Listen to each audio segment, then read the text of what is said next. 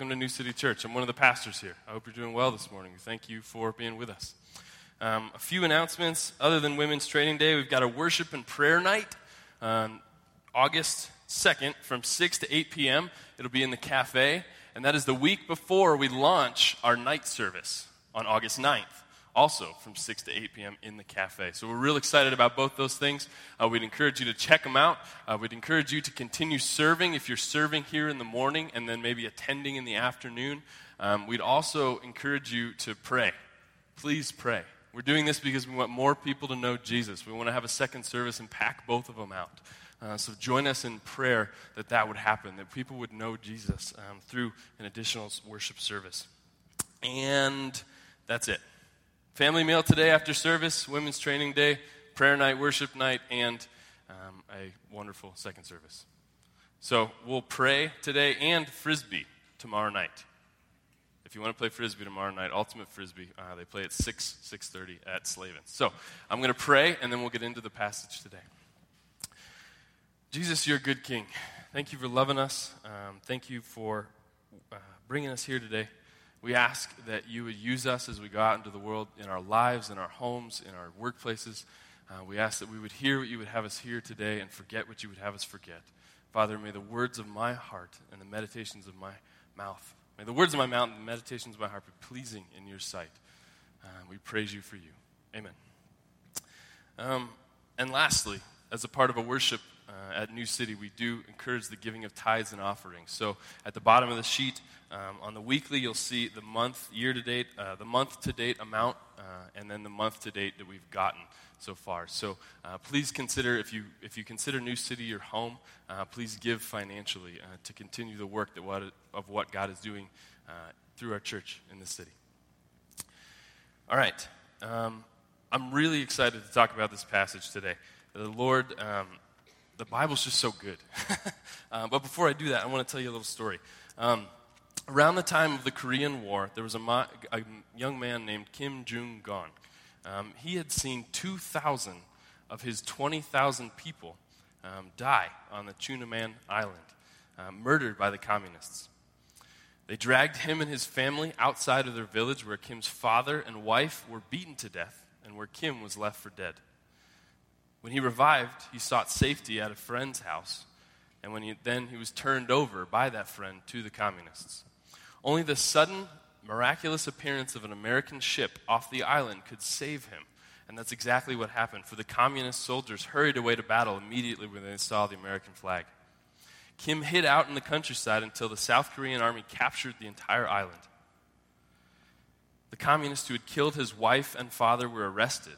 But because it was wartime, the local police chief had the authority to kill them right away without a trial.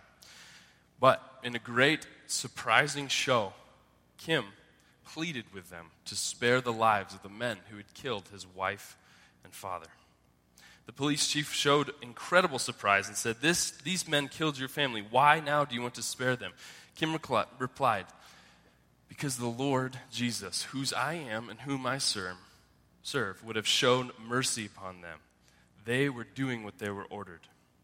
The communists were spared execution because of Kim's plea. When news of his actions spread across to other communist supporters in the area, Kim was later brought to preach to them, to the ones that were hiding out. He went as an evangelist back to the people who had killed his family.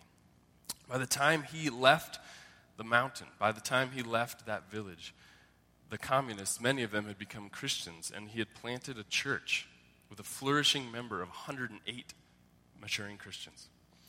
All to the people who had killed his family, all to the people who had made him watch the beating of his father and wife.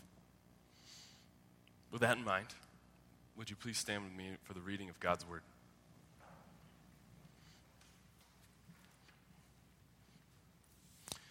This is 1 Peter 2, 13 through 25. Be subject for the Lord's sake to every human institution, whether it be to the emperor as supreme or to governors as sent by him to punish those who do evil and to praise those who do good. For this is the will of God, that by doing good you should put to silence the ignorance of foolish people. Live as free people who are free, not using your freedom as a cover-up for evil, but living as servants of God. Honor everyone, love the brotherhood, fear God, and honor the emperor. Servants, be subject to your masters with all respect, not only to the good and gentle, but also to the unjust. For this is a gracious thing, when mindful of God, one endures sorrow while suffering unjustly. For what credit is it if you, when you sin, are beaten for it and you endure? But if, when you do good and suffer for it, you endure, this is a gracious thing in the sight of God. For to this you have been called, because Christ also suffered for you, leaving you an example, so that you might follow in his steps. He committed no sin, neither was deceit found in his mouth. But when he was reviled, he did not revile in return. When he suffered, he did not threaten, but continued entrusting himself to the one who judges justly. He himself bore our sins in his body on the tree, that we might die to sin and live to righteousness. By his wounds you have been healed. For you were straying like sheep, but have now returned to the shepherd and overseer of your souls. This is God's word. You may have a seat.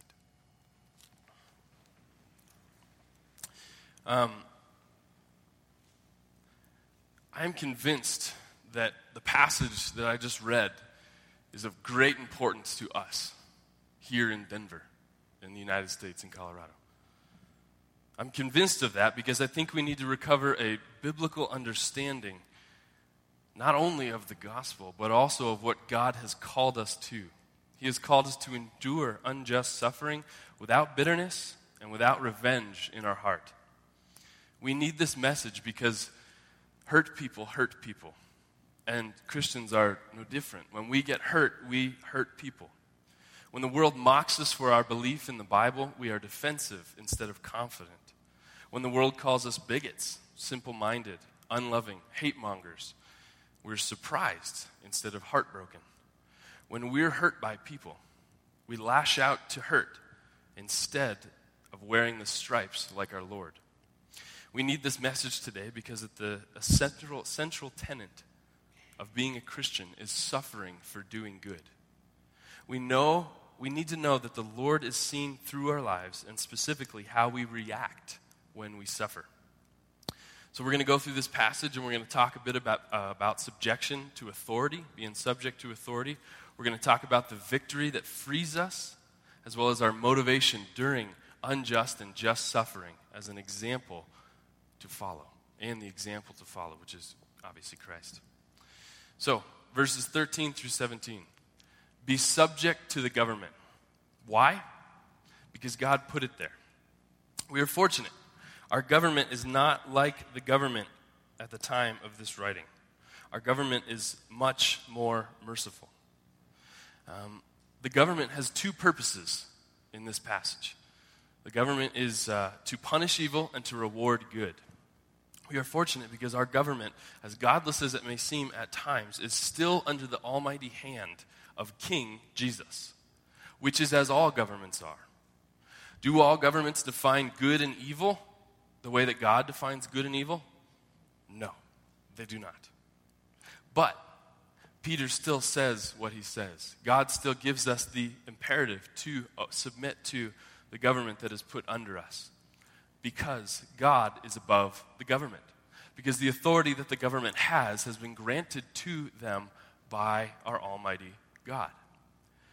The question is not which laws do I like or which officials line up with my value system, but the question is the government commanding me what God clearly forbids? And vice versa, is the government forbidding me from what God clearly commands? The disciples that were preached to by the gospel in this passage, they preached the gospel in response. The disciples, out of the 12 of them, we know for a fact that 8 of them suffered and died as martyrs for preaching the gospel. And one lived as a martyr before dying of old age alone on an island. The disciples preached the gospel when they were commanded to not preach the gospel in Acts. I pay my taxes. I would assume and hope that you pay your taxes, even though we did not vote for the tax amount that we pay. Shadrach, Meshach, and Abednego in the Old Testament did not bow to the idol when they were told to, but they stood up to him in defiance of worshiping an idol instead of God. But up until that point, Shadrach, Meshach, and Abednego were astronomically good servants of the government that they served under, the government that enslaved their people. God gave them the command to go into the nation that has enslaved them and work in the city, do good for the city, and that's exactly what they did. They drew the line at forbidding what God commands and commanding what God forbids. They did not worship the idol. I would submit to you that that is the line that is clear. When that line is clear, that is how we work out our obedience to the government that is put upon us. Does the government command what God has clearly forbid? And does the government forbid what God has clearly commanded? So why should we obey this government? Or any other government that we're under, no matter what planet Earth, or what country on the planet Earth we live in. And I would tell you it's because God wants to put to silence the ignorant fools who oppose him. That's not my word, that's in verse 16. For this is the will of God, that by doing good you should put to silence the ignorance of foolish people. Not only the foolish people that are subjecting you to unjust suffering, but also the foolish people that are praising it and have put it in power. When we do good, when we've been done evil against, God is praised. God gets his glory.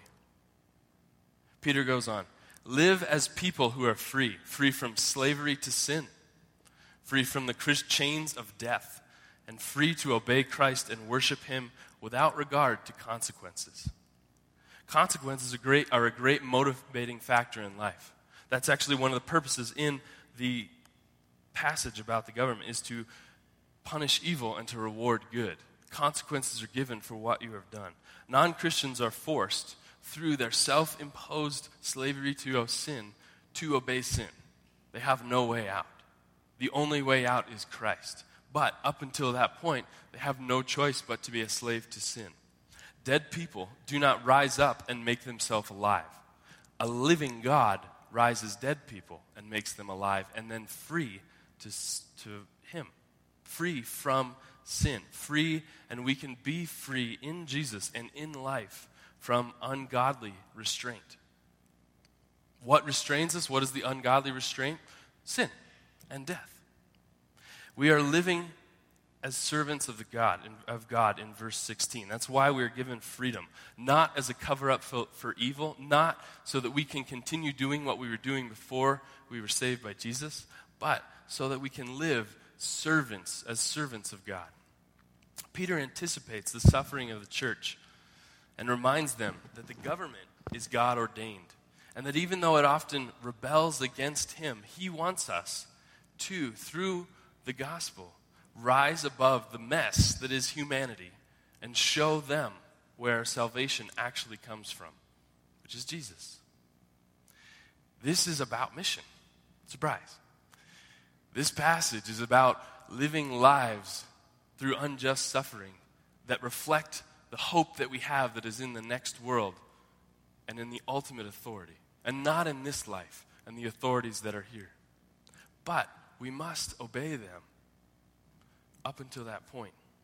God commands in verse 17, after stating this description of the government and purpose of it, honor everyone, love the brotherhood, fear God, and honor the emperor. So first we see that this is given to all human beings, both good and bad. And this explanation is best given by John Piper, so I would encourage you to review that. But first, we see that the command is given to honor everyone, both good and bad, and there's a basic respect for people, a basic honoring of who exists, of the humanity in other folks. We are commanded to do that. The way you respect a scoundrel like Judas and the way you respect a saint like John or Peter would be totally different, but respect is given nonetheless. There is a way that we respect someone who is doing evil for the sake of the gospel and for the sake of the humanity that is in them. But it is different than the way we respect, say, our mother.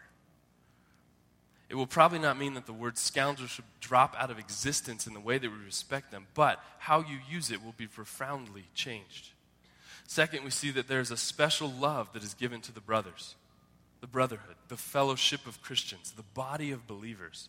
We are commanded to honor everyone and then to love the brotherhood. love Christians. Third, we see a reverence of God.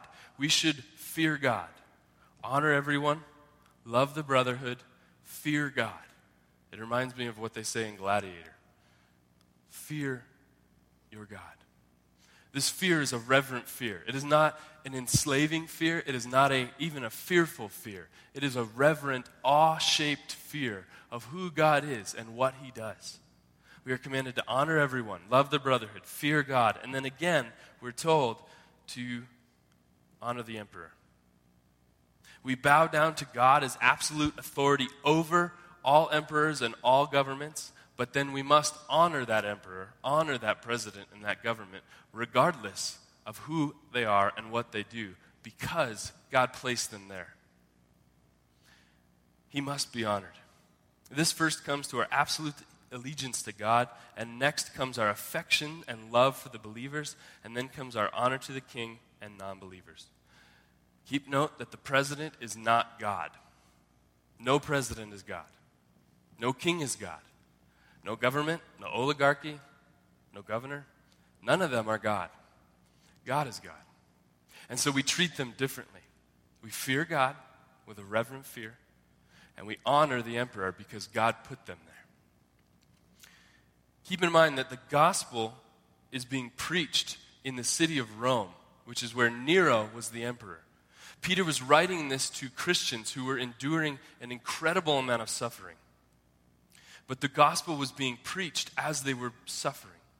The fear of God in the gospel is freeing so that we may have no other fear of any authority over us.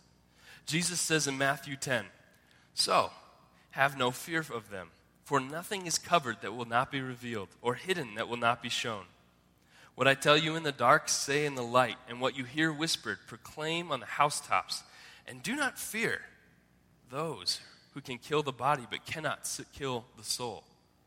Do not fear those who can kill the body but cannot kill the soul. Rather, fear him who can destroy both soul and body in hell." So who is the one that we should fear? It's not Satan. Satan is not ruling over hell. Hell is Satan's prison. He was sent there and will be sent there and is bound. It is not his dominion. He will not rule there. He is subjected there. So who then should we fear? It's God. Jesus reminds us that we need to keep our authority structure correct. We need to understand where authority actually comes from. It's from God. Our governors are not governors because they want to be. They're there because God wants them to be. Jesus says this in his last few conversations with Pilate. You are not here because you want to be. I am here because God wants me to be here. And you are here because God wants you to be here. Jesus submits himself to the authority of the Roman government that ended up killing him out of a respect and honoring and fear of God and out of an honoring for the government. In the gospel, we are free from all fear of other humans. We are free from fear of our schoolmates, of our teachers, of our bosses, of our neighbors, of our parents, of our siblings. We are free from fear of all other people so that we may embrace the fear of God, the reverent, awestruck humility of who God is, what he has done, and what he is going to do. Okay, so Peter may get a response like this. The purpose of the government is to punish evil and reward good. What if I'm punished for doing good, Peter? And Peter anticipating this because, again, he's writing to people who were preaching the gospel in Rome and were being punished for it. Peter anticipates that and then reminds them that the government is God ordained and that even though it rebels against him, he wants us to rise above that. Because the government is the highest authority on earth, the principle of our relationship to the government applies to all of the authorities under the government. This means that we should be subject to not only our state authority, but also to our bosses, also to our work managers, to the people who are above us in our jobs, to the refs at our soccer games and football games, to the cops that patrol our streets.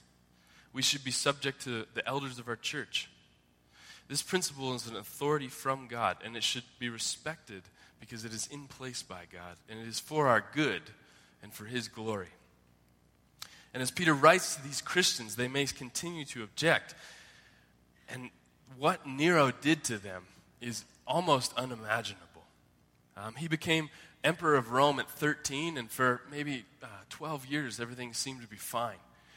But around AD 60, Nero started to freak out. He literally started to kill his family. He killed his mother, and he had his wife put to death because he was afraid of people taking over his emperorship, taking his throne. He then began, because the people started to rebel against him, he then began to persecute Christians and blame Christians for what was happening in the state. The Christians that Peter writes to were in fear of being filleted open and having their skin sewn to animals. The God-appointed emperor of Rome was using Christians as lamps in his garden. They would burn at night so that he could go out and relieve himself. This is the God-ordained government and the people that Peter is writing to. He understands what they're suffering, and yet he continues to say that God has placed them over you. Peter feels for his Christian brothers and sisters and yet reminds them of this calling as Christians. In verse 20, he said, "For what credit is it if when you sin and are beaten for it, you endure?" Essentially, if you mess up, you should accept the consequences. That makes sense. That's the rule. That's the purpose of all governing authorities. But if when you do good and suffer for it, you endure, this is a gracious thing in the sight of God. For to this you have been called, because Christ also suffered for you, leaving us, leaving them, an example so that we might follow in his steps. The calling that Peter is talking about in this passage is a call to accept unjust suffering. The calling is also, as a Christian, to renew cities, to preach the gospel to our friends and to ourselves, to love God first, our Christians second, and our non-believing brothers and sisters third. This part we like. That's a good part. Preach the gospel. Know Jesus. Love God. But the call does not stop there, because the gospel does not stop there. The gospel is offensive. And when we preach the gospel, it offends the very core of what it means to be human. We've rebelled against God and need hope and help. And the gospel preached to non-believers, that does not feel good. Good night. It doesn't even feel good to me to feel that I'm wrong and need Jesus' help all the time. But when we preach the gospel, non-Christians react by repenting or react by attacking. Hearing and feeling and knowing the suffering of the Christians he's writing to, Peter implores of them to remember Christ. To remember Christ, who suffered not only the most horrific physical death possible, but he also suffered under the full cup of God's wrath poured out on him. The word excruciating was invented to describe the physical and mental pain that happened to a person on the cross. Excruciating, the cross emptying itself out on a person.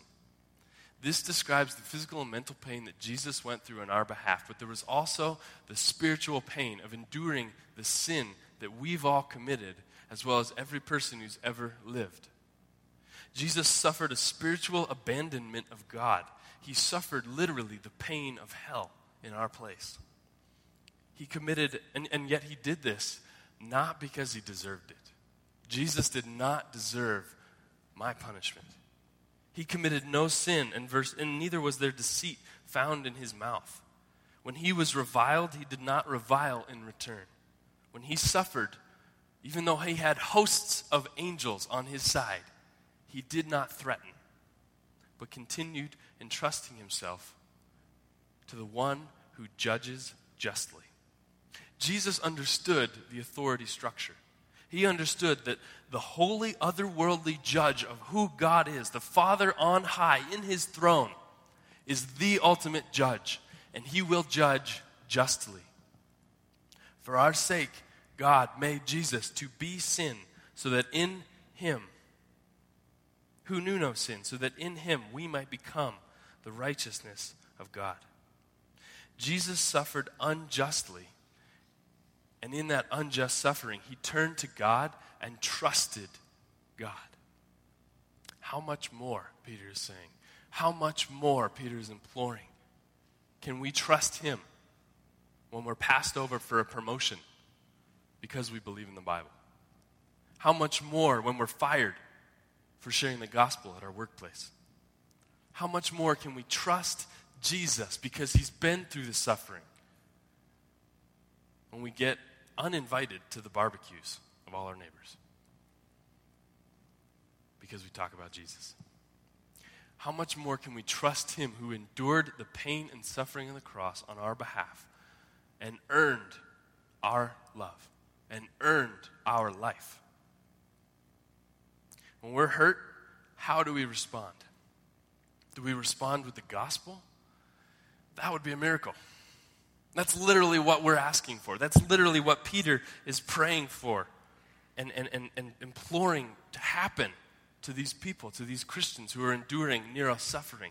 He's praying and asking for a miracle to be done in their hearts and a miracle to be done in our hearts. When this happens in us, God is doing a miracle so that we might live in light of the gospel. It is not our obedience to truth that allows us to respond to suffering in a godly way. You can obey as much as you want, and you may still have a heart of stone. It is the miraculous work of Jesus that changes one's heart and allows us to respond to suffering in a godly way, like Jesus did. It is not a fun thing to talk about suffering, and yet I'm smiling. And I want you to smile too. When we suffer, and you will suffer, a storm is coming. When we suffer, hold fast to Jesus. He is our only hope. He knows the ins and outs of suffering. He knows your pain. When our closest friends hurt us, and when our spouses seem to turn on us, we must again return to Christ, the shepherd and overseer of our souls. We must not plan to hurt back when we are hurt. We must not seethe with bitterness against those who hurt us as we sit, knowing that we shouldn't be bitter and knowing that we shouldn't hurt back and still being bitter and wanting to hurt back. We must implore on behalf of the gospel, on Jesus Christ's blood, to give us a new heart so that we might be transformed. I've experienced it few times, not often, not a lot. But when we're hurt, our human sinful reaction, even as Christians, is to just punch back, just fight back. There's no peace, there's no patience, there's no trusting Jesus. We just knee-jerk back. Sometimes, and we won't go into this today, but sometimes it is a godly thing to do that in defense of the defenseless, in defense of self. But most of the time, we must respond as Jesus responded. The only way we can survive this life in this culture, in this city, is to trust Jesus. The only way our friendships, our marriages, our children will make it to the end of our days so that we may pray and enter our rest peacefully is through Jesus. We will suffer, but we must not respond as people who have no hope. The world expects us, literally, the world, your bosses, our friends, my neighbors, expect us to get angry when we are hurt. That is the natural condition of the human heart before Jesus. Philippians gives us a command in a similar way.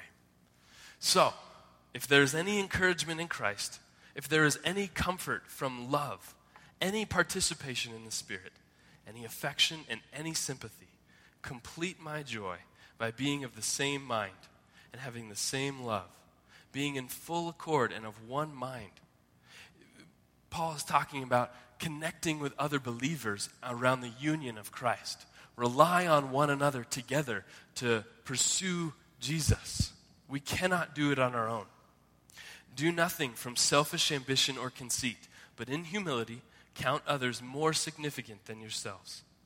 Let each of you look not only to his own interests, but also to the interests of others.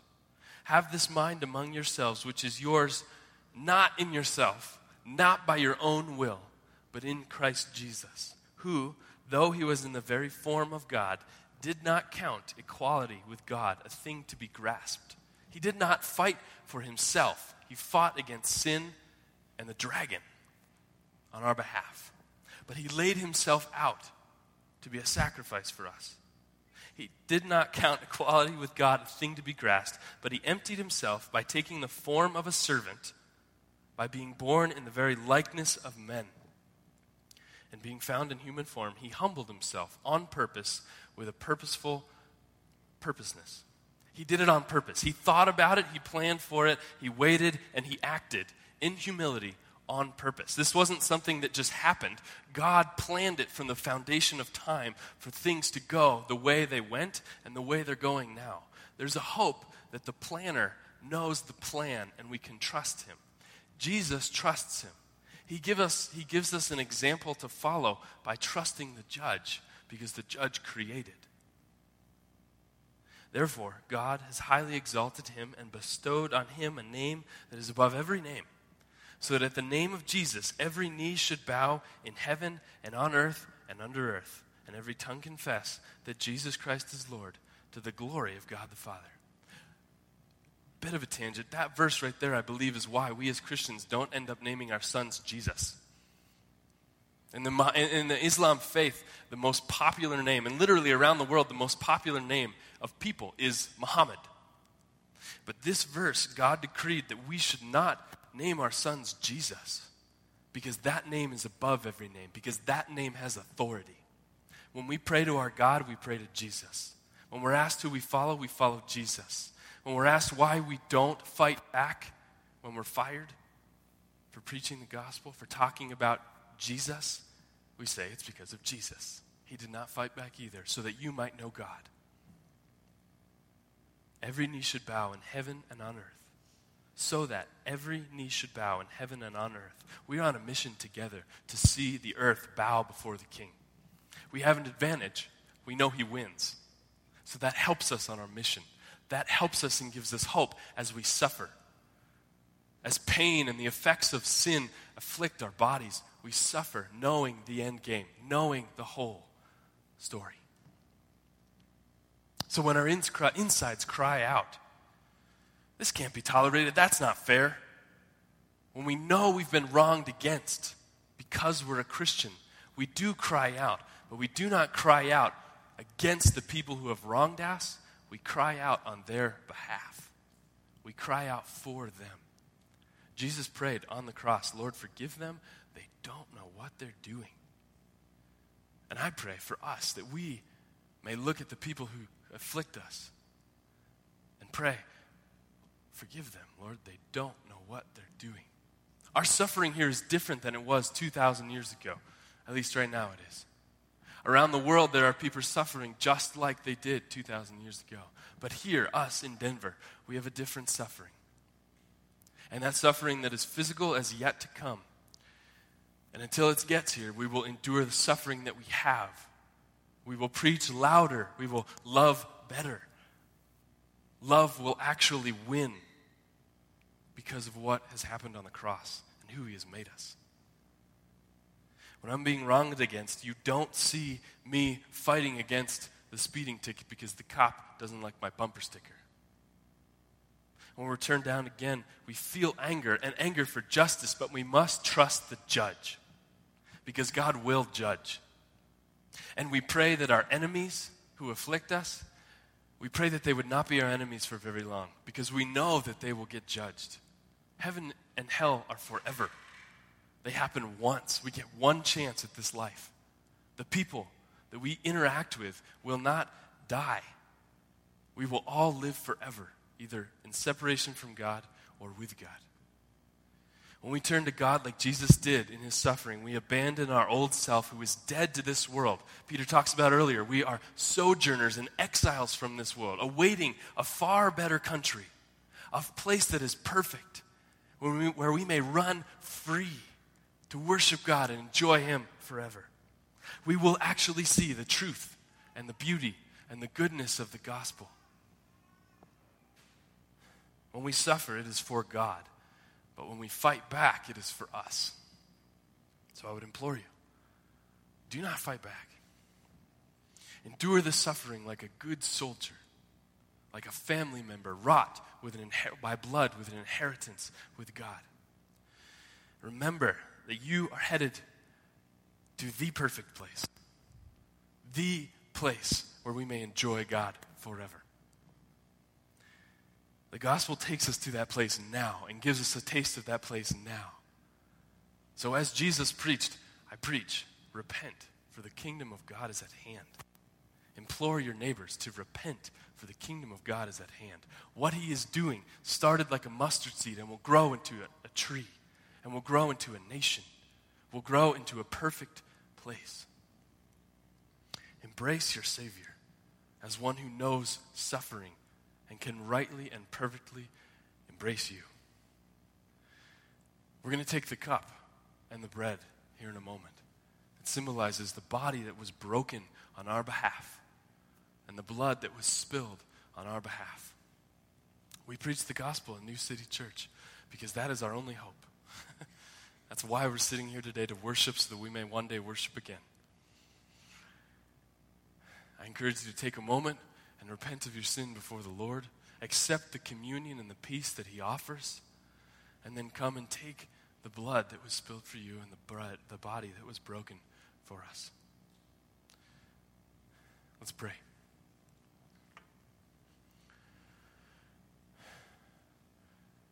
Jesus, thank you for the hope that we have. Please help us to believe that hope. Would your hope affect us? Would your hope change who we are? Would your hope change our very hearts? Not our actions, because those must come after our hearts are changed. So Jesus, change our hearts. Father, change our belief in you. May we know that our friends must know you. May we know that our friends would be better knowing you, that they would have more fun, that they would enjoy you, God, but we would all suffer together at the foot of the cross, knowing that you suffered first and foremost for us on our behalf, so that we might die and so that we might live. Jesus, as we head into this time of a family meal, eating together and enjoying food, may we feast, may we have fun, may we know each other, may we know you better.